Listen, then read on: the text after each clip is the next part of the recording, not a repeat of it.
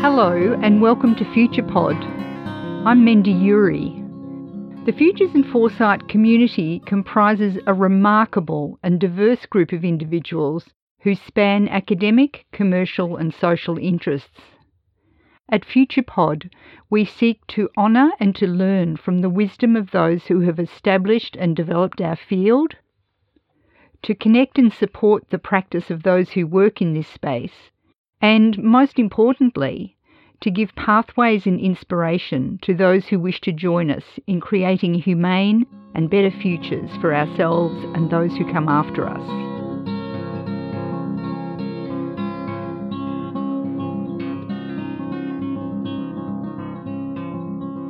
Our guest in the studio is Dr. McAllum. Dr. McAllum is an internationally recognised speaker, author and facilitator consultant.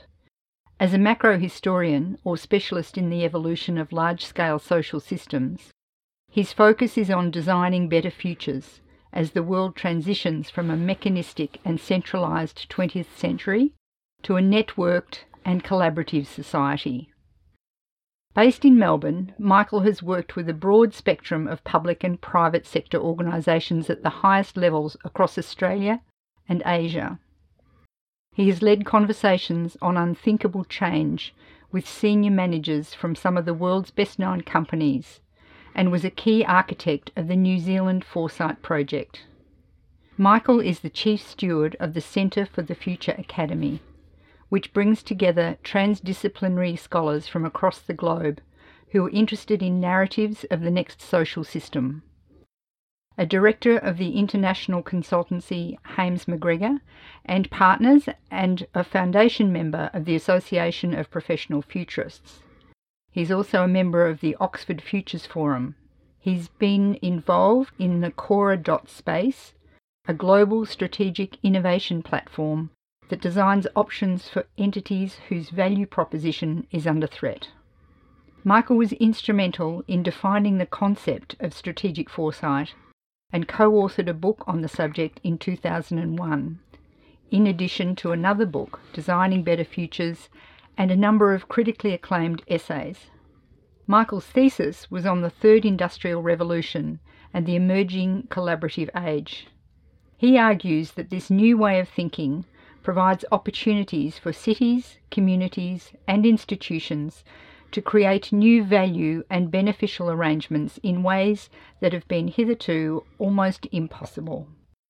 Welcome to Future Pod, Michael. Thank you. Just to begin, can you tell us how you got into futures? What drew you to futures in the first instance? Well, I think there are two stories, so let me tell you those, I guess, in sequence. So, around about 1990, two important strategic thinkers, Gary Hamel and C.K. Prahalad, started writing in the Harvard Business Review around the idea of strategic intent and core competence. And basically what they were saying was that the old boundaries that people like that had been around forever, I guess, in the strategy space were disappearing. And so they started to explore what this new space was about, brought on essentially by PCs. And then they wrote a book called Competing for the Future. But the interesting thing about the book was they never quite answered the question, how do you compete with the future? And I was working in a small consultancy in New Zealand, and we were building process around this particular way of doing strategy, which, as I say, was a complete revolution. And then almost by mistake, the American boyfriend of a friend of mine, who now works at the World Bank, said to me, you should go to a futures conference. And I had never heard of a futures conference. And I ended up in Washington in 94. I was the only strategist that they had ever seen. And I realised that living in a parallel universe were all of these futures thinkers. And I was really like a child in a lolly shop. So I rushed around from seminar to seminar, writing all of the stuff down in a very uncritical way. And I came back to New Zealand and I downloaded the whole thing to my then business partner, Nick Marsh. And we came up with this idea of foresight. That was essentially what is now called backcasting, trying to stand in the future, imagine what that would be like. And then, of course, because we were strategists, we said, well, that's not enough. You actually need to work out how you use that to inform strategy. So that was when we started talking about the idea of strategic foresight, and that's exactly what it was. It was a fusion of our best understanding of futures tools, which was very rudimentary, and then putting the Prahalad and Hamill strategy thinking together with that. And that was, if you like, the model that we used and we essentially developed inside the New Zealand Foresight Project, which was basically a 5-year conversation almost in every sector of the country around where it was going, what was important, and what were the research needs. And that model was used to reimagine a number of cities like Dundee and Glasgow and a whole lot of other places. So that was really my first story. That's how I got into it. But I must say I was regarded with a great deal of suspicion by proper futures thinkers who really didn't see any connection between strategy and futures. And that's their right. They can think what they wish. So that essentially was what informed my practice for, 15 years. That's what I started to write about. But then I started to consider that, if you like, the age that we have been living in is towards the end of its use-by date. And so that's probably where my second story starts. And that's where my second book came from, Designing Better Futures, which started with the premise, if the age of progress is dead, what do you now do about it? So it still had this, how do I respond to what I see? I was very taken with the work of Jeremy Rifkin and his Third Industrial Revolution. But because of all the work I had done with research institutes, I was hunting around trying to find an academic basis for this outlandish proposition, really. And I came across the word macrohistory, and I remembered that my good friend Sahel Nyatula had actually edited a book with Johan Galtung on macrohistory back in the 90s. In fact, he'd given me a copy, but it had long since disappeared. So I rang Sahel, and I told him the story, and he said, well, you should do a PhD, which under Sahel wasn't my idea of a good time. But anyway, I did. And so that, I think, was, if you like, my second journey, which was to start to understand that what I had originally thought about as being strategic foresight was, in fact, macrohistory, which is the fusing of the futures thinking with memories and patterns from the past into a kind of a consciousness of the now. So in that way I sit a little outside of the futures school, because it's that intersection that interests me, not just the futures place. There's a very interesting French philosopher called Paul Virilio, and Virilio talks about an idea called dromoscopy. And dromoscopy is the idea that you are sitting in a car, going as fast as you can, completely entranced with what's in front of you, which of course is the essential promise of modernism as we think about it. And of course we completely forget 30 seconds later what it was that we saw, because it is now behind us. So I have an extreme wariness of a fixation on futures without being anchored into what it means or what it could do, because the consequences of that, like someone driving a car like that, can be quite horrific. So I guess that's really where my story is. So it's a sort of a duality, I guess. It was the original strategic foresight and the development of really quite practical tools, mostly in the corporate world, but also with large research institutes. And then secondly, in its latest incarnation, in this idea of macrohistory, which is, how do we look at these large systems that we're in? And if they are truly dying, then what does a new system look like? So, Mike, it sounds like there was a change when the second dimension of your interest emerged. Was that a philosophical sort of shift? And if so, did that come from Sahel or some other inspiring figure, or was that something that happened to you? I don't think it did come from a particular person. So one of the things that always fascinated me was this idea that things develop, they mature, and then they die. And so my reading started to suggest that, in fact, most of the ideas that we've been holding on to are extremely mature. And not only are they mature, they're starting to exhibit some quite dangerous symptoms. So I guess I became more and more sensitive to the issues around the environmental systems and their poor performance.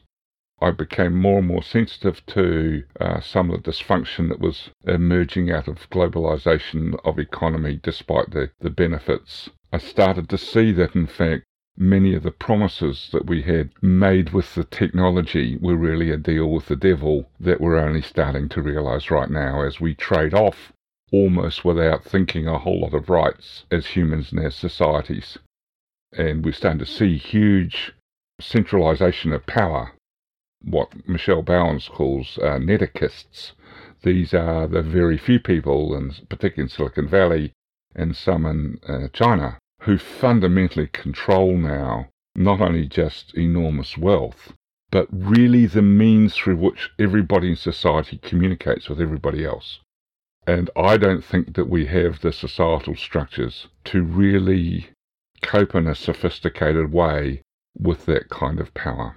So, yeah, I guess it's philosophical, and of course there are a number of people who have reached those kinds of conclusions, and I would point out that many of them are philosophers or anthropologists, like Aaron Appadurai or Helmut Rosa in sociology, or Wade Davis, who wrote The Navigators, which is all about alternative cultures, or some of the thinkers out of the Deep South, D'Souza Santos and others. So there are a lot of people, I think, are coming to the same place and are trying to explore and understand what it is to be at this place.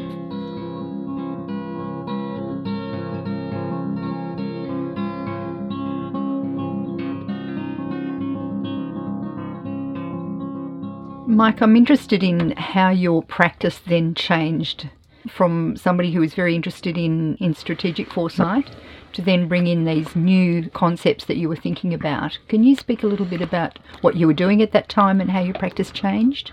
Yes, look, I can, but I'll go back one into the strategic foresight space for a moment. I think all humans need to have a view of the future. I mean, we all practice that, even if it is, if I get up, there will be a cat there that I've got to let out, or whatever it is that we happen to think at the time. So it's a mistake to think that some people think about futures more than others. I think everybody thinks about the future because it's part of what we are as humans. But the really interesting thing about, if you like, the strategic foresight space is it's about how we interrogate the assumptions that we have about the future. So these are the anticipatory assumptions of the world that we live in. Because as humans, we have very deep patterns in our head. And so, if I go back to the analogy, if I get up in the morning and I'm not thinking about it too much, I'm on autopilot. I'm expecting the patterns that were there yesterday morning will be the same tomorrow morning, and so I act in accordance with those patterns. And that's what humans do. And we do the same thing about the larger way that we see the future as well.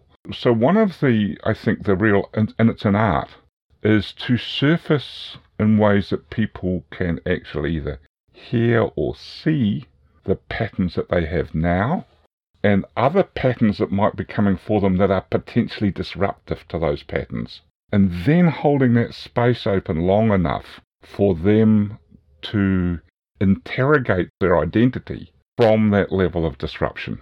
And all the other tools that people can use, scenarios, whatever they want to use, that's all fine. But for me, that's the essence of the conversation. Because if you can't break those patterns, then you can't really see any other future possibility. I worry about people who keep drawing scenarios on a 2x2 matrix, because all they've done is bound their world by two straight lines. Often they feed into the patterns which are already here, and then we wonder why people don't change. So for me, it's using anything that will get that conversation going. Now, when we start to look at the great existential challenges that we currently face, so we have this issue of the tipping points on the planet that Stefan and others have been talking about recently in a paper that's colloquially called Hothouse Earth, where he argues that in fact unstoppable change comes at 2 degrees of global warming. I hope he is wrong. By the way, there's 22 of them, so I hope they are wrong.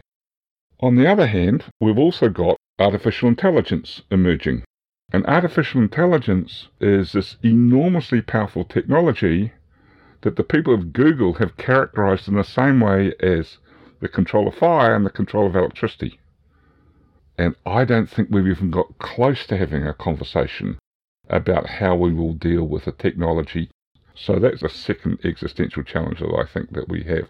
And the third one, of course, which is kind of linked to that, is how do we make the transitions away from a society that is completely obsessed with individualism and a notion of economy which says that unstoppable greed is the best thing that you could possibly have, which is called neoliberal economics. So when you start to put those three ideas in some sort of tension with each other, you get to the reluctant conclusion that the ways of thinking that have got us here, this dominant westernized model of knowing, is not sufficient for the future that we are going into. And as soon as I say that, I feel completely frightened because, I'm brought up in that model. My PhD is in that model. This is something I feel incredibly comfortable with.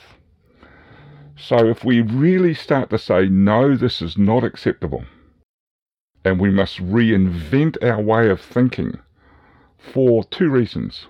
One, because we have to reduce the effects of those things I've just talked about.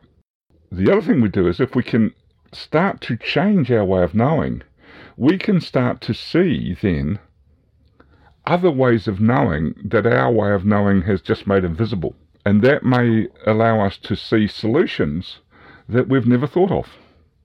So we are all now engaged in a kind of a quest for rethinking and understanding what it is to live in this different part of the world. And it's hard. So if you can't objectify your answer to the issues around the environment, or if you can't objectify your answer around how you solve the global economy, what that means is you're only actually tackling how you see it in front of you into manifestations. This is a thing that the philosopher Timothy Morton calls hyperobjects. And so, what that means is we can never be sure that whatever it is that we're doing actually can tackle where we're up to. So that's, if you like, that's the kind of the broad narrative. And so I'm really interested in helping people develop stories about themselves and their future, which are not centered in the way that we have been. So I've started a conversation with some people in Pakistan, which says, if the world that we're living in is incredibly complex, chaotic, contradictory and uncertain, what better place to understand how to live with those dynamics than a country like Pakistan, on a practical local level? Whereas we've always tried to go into this kind of nice, certain, orderly, efficient world, which is just an illusion. It's one of the illusions that we buy into in order to drive that car fast towards the future that I was talking to you about before. So I'm working with in a little town that's dying at the moment, and I'm having a conversation with them. The first thing is we'll start to create some images of the future that their local circus troupe will act out, which will really be quite fun. And then they have this enormous fair once a year where they have about 30,000 people descend on the town for a week. And we're going to use guerrilla crowdsourcing to tap into the people in this week, to actually borrow their ideas to build out our views of the future.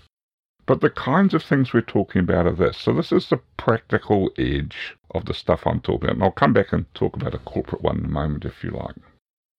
How can some of these small towns that nobody really cares about build up value exchange systems that aren't all about money? So they have money and something. And how do they do that in ways whereby more of the wealth is kept inside the town and there's more ways of generating wealth than just paying for it through money? How can that town like this, and it's very small, it's 1,200 people, how can it in fact create its own energy systems, using a variety of mechanisms, so it doesn't have to rely on dodgy power and dodgy communications from people that don't really care about them? How does it build clusters of value which are completely different? So, for example, in this little town, there are lots and lots of spare blocks of land. And there's also a tree changer in this little town who is experimenting with container houses. So we started talking about the idea of renting container houses on blocks of land to wealthy city people who've got nothing else to do with their lives, so that they can build gardens on these plots. And we can then work with some of the young unemployed kids to actually then help them, if you like, maintain the plots and keep them going and keep all the other unemployed kids off them at the same time, so that in fact that these things become not just something that's useful for people in the city that really want to have authentic vegetables and actually now own their own vegetable plots, but actually create a whole lot of ways of doing things in the community that are of benefit to that community. So we've probably got about 30 or 40 ideas like that at the moment inside this particular community, and it's a question of building the diversity of ideas, because not all of them will work. So in the current model, we are moving towards monoculture consultancies. There's only 8 of them in the world. Monoculture, large monoculture food. In the world I'm talking about, it's about building diversities. Lots and lots of diversities with lots and lots of resilience. So you need both. You need this broad narrative which says we need to think completely differently about the world. And you'll see with the example I've given you how you can take those larger narratives of rethinking and then express them and realize them and build up systems at a local level. And by the way, this is about systems. It's not about just a little project. This is about seeing at a local level these systems that aren't state, aren't private sector, live somewhere in between, that are capable of self-regenerating. That's the kind of work that I'm going into. Great. It's a great example, Mike. I want to just ask, you were describing a different way of seeing the future in a way that was making me think, wow, that's quite radical. I wondered how you could lead people or encourage people to break out of those routines of thinking about the future in a certain way. The example that you've given about all these fabulous new ideas that are coming from this little town, is that an example of that? Yes, of course it is. But what you've got to understand is, for most people in the world who are marginalised one way or another, they don't trust the current institutional fabric. They don't think that governments act for them. And by the way, if you go to Latin America, it's probably the best examples. With due respect to one or two governments there, most governments are completely corrupt. And the people know that they are not there for them. I would say, given the behaviours in Australia in the last few weeks, that we could say the same thing of our politicians too. On the other hand, we also see large-scale private enterprise, I think, without moral compass, generally speaking, acting in the same kind of way. And where they operate in jurisdictions where they have fewer protections than what we've got, they behave very badly. The same companies that we think are respectable Australian firms. But, we see equally, the use of labour hire firms to destroy, real wages and real value. And the net result of that is that communities lose value. I want to say right now, I talked about dualisms before. So we have what we call the capitalist system sitting over here, and typically we put something on the other end of the line called socialism. That's a line. I'm not talking about anything that is on that line. I'm talking about something which is in a completely different kind of space, which is called post-capitalism. So it's post-capitalism, it's post-growth, it's post-extractivism, it's post all of these things, because those models are towards the end of their use-by date. And so that's how we have to work on some of these sorts of things.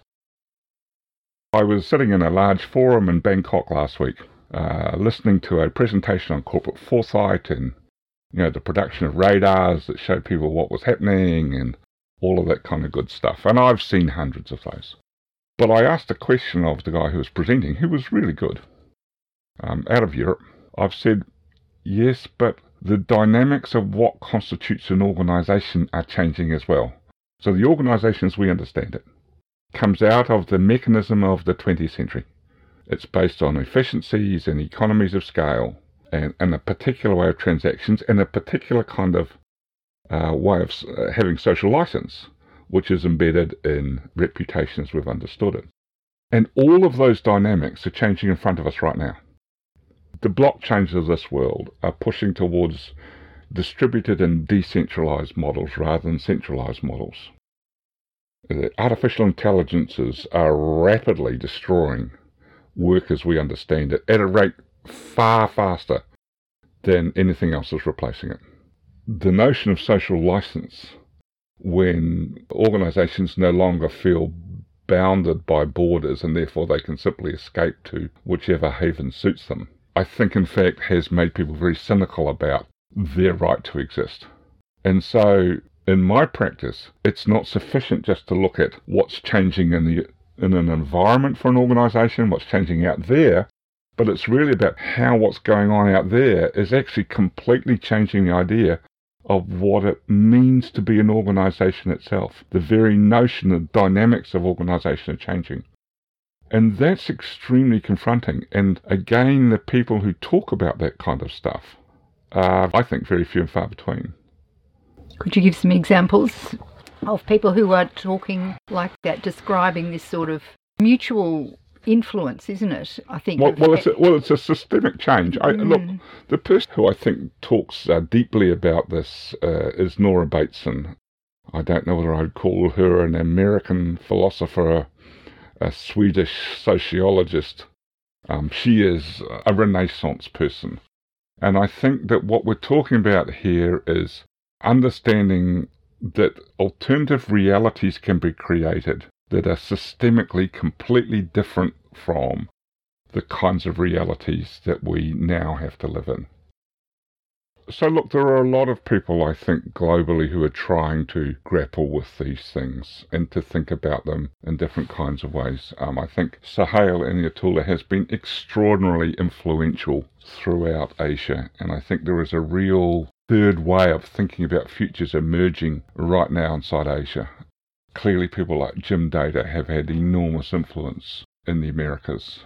And there are a whole lot of Europeans like Real Miller and others, I think have been influential for a long time in the European space. And for that matter, I think that, people who are heavily invested in scenarios like Rafa Ramirez at Oxford really now see that we need to move beyond scenarios to narratives, which are a really completely different way of thinking about where the future is.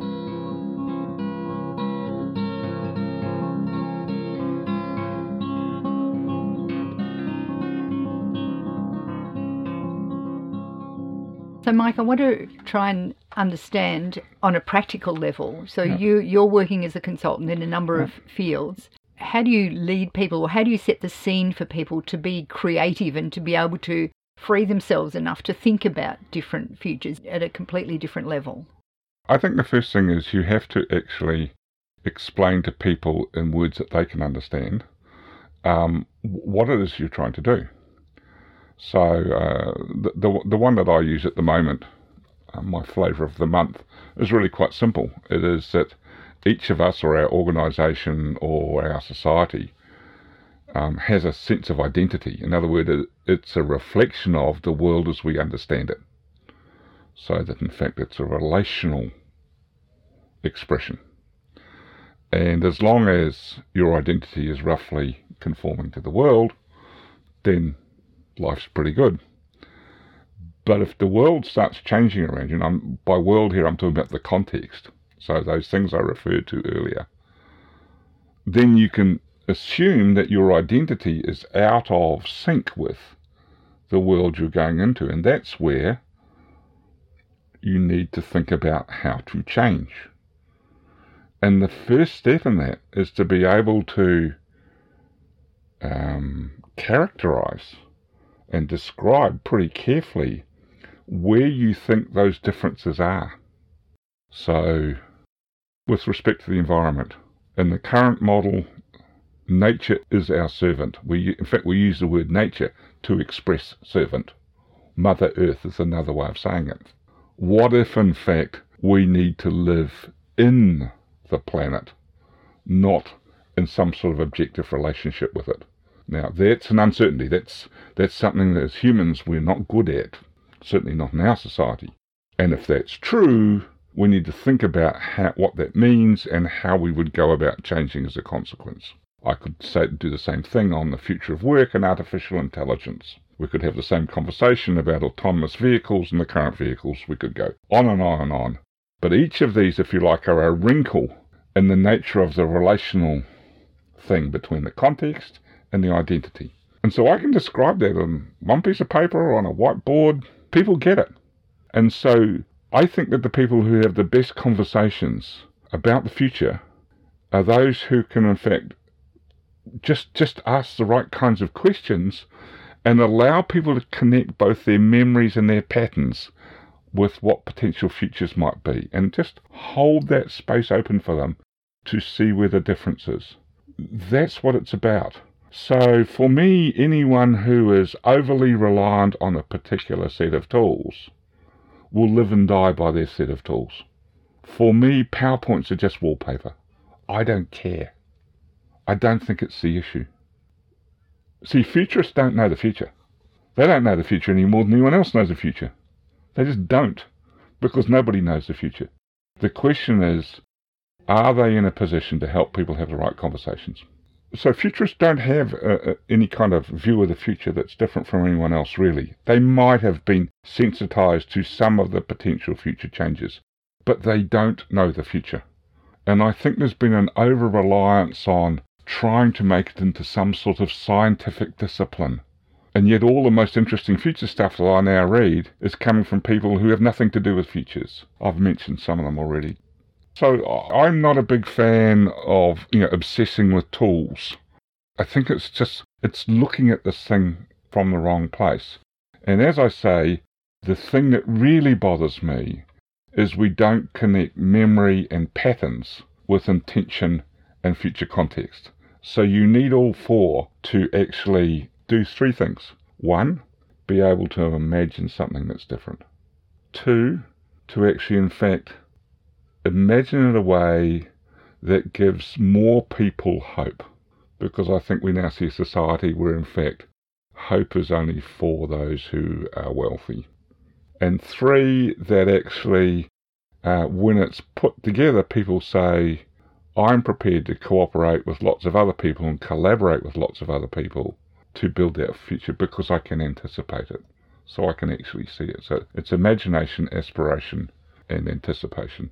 Those are the 3 keys. And big bowler and steel, whatever tools that you want. Remembering that the individual is not always the centre of everything. That dualisms are just made up lines that frequently have no academic basis whatsoever. No rigour to them. That there's more than one way of knowing. Polynesian navigators knew more about navigating and knowing how you do this than Europeans did before they discovered latitude. So they knew, because they can feel the rhythm of the waves. They know that certain birds will always return to shore, therefore they will only be X number of k's off the coast if you see one. Certain islands produce certain kinds of waves, and so on, it goes on. So we need to actually think about these different kinds of knowing, and most importantly, I think, we need to get over our fetish that economics is everything, because it's a cancer. Now, I am not saying that people should live in poverty. What I'm trying to say, in fact, is that we need to move towards quality of life, not quantity of life. which is very upsetting for people in the advertising industry, but they'll get over it.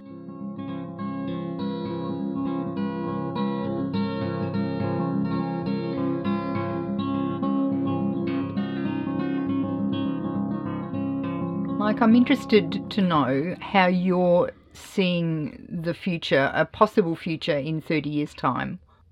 I think it's a time of great tension. It's a revolutionary time. So leaving aside the revolutions, the institutional revolutions that beguile the planet and cause tremendous suffering, we've got a number of technological revolutions playing out. And as I said before, I think we don't really understand the power of many of those. So the future in the next 30 years is, will we control those technologies, or will they start to control us? And I think that's one of the open questions. I think that the second revolution is really the sort of socio-economic one. Is, will we in fact, having really benefited from a wave of so-called progress and put a lot of people into cities which are now completely unsustainable, will we be able to in fact create social and economic arrangements that allow relative prosperity around the planet without doing unalterable damage? The third revolution is really about, and that's before the people in the cities kind of die or choke on the pollution that they've created. The third revolution is really about knowledge. It's about whether we can in fact really make all the knowledge systems on the planet work for us, and what Rockstrom and others call safe operating spaces. So that's with a planetary boundary and some sort of fundamental conditions for humans to live with dignity as well. And so there's a really important kind of issue there. Then we have two other revolutions. The first thing is, as I've already indicated, I think we have been at war with the environment, and we have lost that war. This is the work that people like Bruno Latour and many others have used. I think I'm with him, and I think the science backs it up. So we're now in, if you like, a post-war revolution where the planetary forces will determine by and large how humans live, not the other way around. And humans really still have to come to terms with that idea. We haven't really quite understood that we've moved into a world which is extremely toxic, of our own creating, and most of that we can never undo. And the final revolution is this revolution of thinking that I've been talking about. So it's about a different way of being on the planet. And that's a very difficult thing for us to, in fact, come to terms with, because there are very few models for us to understand how to really do that. But that's the journey we must go on, because the failure to address any of those, or a combination of them as they work on each other, means that on an intergenerational basis, the kinds of futures that are potentially available are horrific. And on a good day, I think, of course we can do that, because I am an optimist. I want to find an escape. So I think this is the time to really understand what it means to be human. Whereas I would argue in the last 100 years, all we've understood is how to be intelligent machines at the service of someone else, because we've bought and sold time. What I heard when you were saying that is it's about potential. And it brings me round to a question about agency. I don't know that I've ever met a futurist who doesn't think that we have at least some agency. Agency meaning will, or a vision of something to be different and perhaps preferred. Is that a motivating factor for you? Yeah, well, I think there's two things. The first thing is, if agency means that we can keep to look at everything as some sort of object that we can either use or discard, then that's not the sort of agency that interests me. Because I think that's part of the problem. If agency means we need to reconstitute our ways of thinking, our ability to communicate, our ways of learning, the fact that we can harness energy in ways that almost nothing else can, in ways which are beneficial for some kind of future, where we accept as the first premise that we are not in control, then I am for that kind of agency. We have that kind of capacity as a species. The question is, will we use it? And I think that the answer to that lies in the narratives that we begin to form. So one of the things that really enables agency are really strong stories. And of course, when I look around now, I don't see many stories. I see stories of exploitation by the strong men. I see cynical stories by so-called elected politicians. I see stories of delusion by people who think that money is the answer to everything. I see stories of illusion by people who think that if you put a policy in place, somehow everything will work. So those aren't the stories I'm talking about. They're not stories really. They're just kind of places on the chessboard which really don't advance us any further.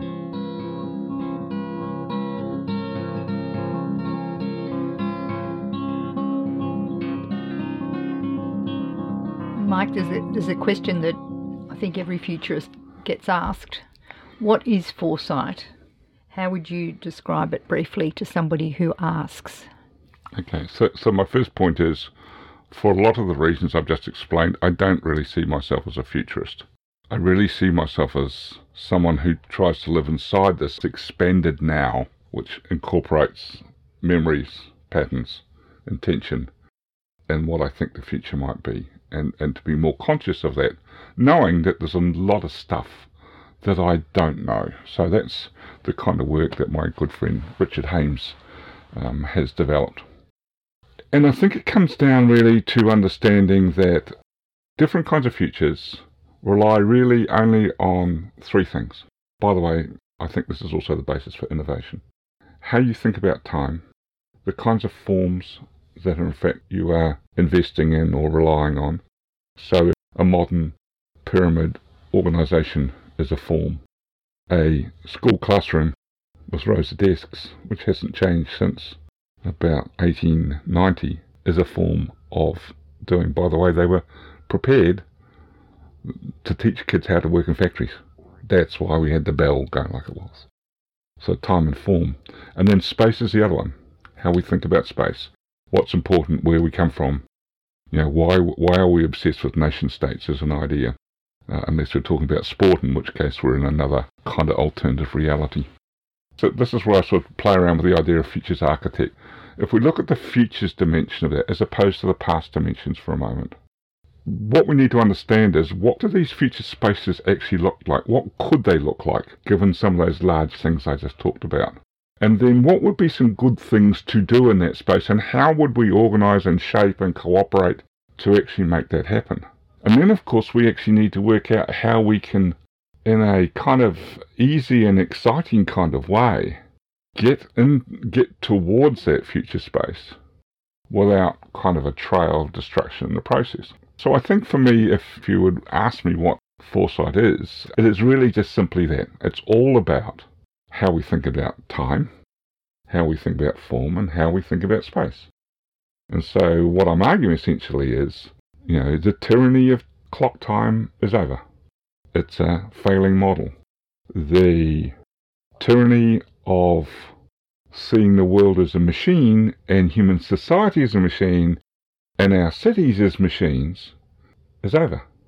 And the spaces that we need to think about now rely on how we will actually need to operate inside a world which is toxic.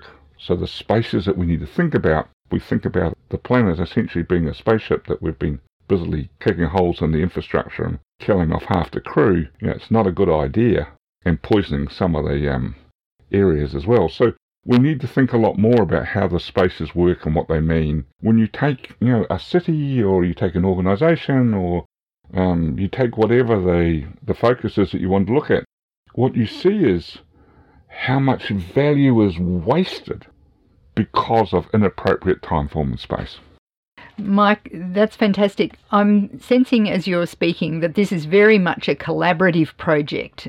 For you, even though you don't call yourself a futurist necessarily, I think you're a facilitator in the space to help people imagine something that's very different from the world that we're living in at the moment, which you say has had its time. So something else needs to emerge. And what I'm hearing, how I'm hearing you speak about your craft, is creating the sort of space where people can imagine into something completely different. I think that's right. So it's always emergent, because I think that's where we're actually going, so that this is a process of discovery, and I'm really fortunate to have access to some wonderful minds globally that think about these kinds of things and talk about them. But equally, I like talking with people who have no idea about what I'm talking about, but have this kind of deep concern inside that the world they're living in is just sort of not kind of going to a place that they feel good about for themselves and their children. And the role, I think, is it's about connecting the relationships together. If there's a need to, at the right time, occasionally I might have an opportunity to be a conductor. But sometimes I might be there playing some instrument that will help the rest of it work. And at other times I might just be turning the pages, which helps somebody else do it. And still at other times I'm sitting there listening. And so it is about working at what the roles are, because I think that's actually what future leadership looks like. It is all of those things, because in this world that we're going into, it's how all the relationships interrelate that matters, not what some particular mode is or node is doing at some time. So that's very much where I see myself coming from. I'm working with Michael Jackson at Shaping Tomorrow, the big AI scanning service, to build a global group of maybe 20 of us, sense makers that help people make sense of what's coming out of that. I'm working clearly with Richard to help build some of these large narratives and to make the narratives that other people are creating visible. So that's very much about creating a platform, not a tent, a platform which shows what those start to look like. I'm working with my friends in Chorus Space who are helping the organisation, as we've understood it, work out what do they do in this confusion, where do they go? Because, by the way, I don't want to privilege one group over another here. The last time I looked, we have yet to develop any kind of decent large-scale way of getting all the people we don't like off the planet. And I think it'll be hundreds of years before we can. So that really means we've got to bring them all with us. And so the question is, how do we have different kinds of conversations? Sometimes with people whose view of the world I find difficult. But you can only resolve the difficulty by thinking about how is it we can build escapes together. And that's where I see the future.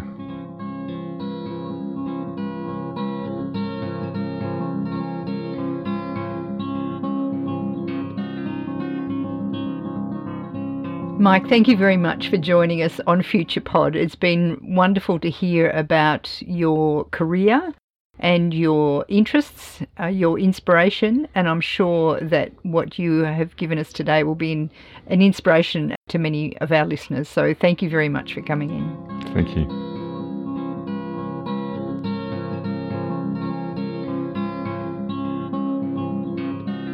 This has been another production from FuturePod. FuturePod is a not-for-profit venture. We exist through the generosity of our supporters.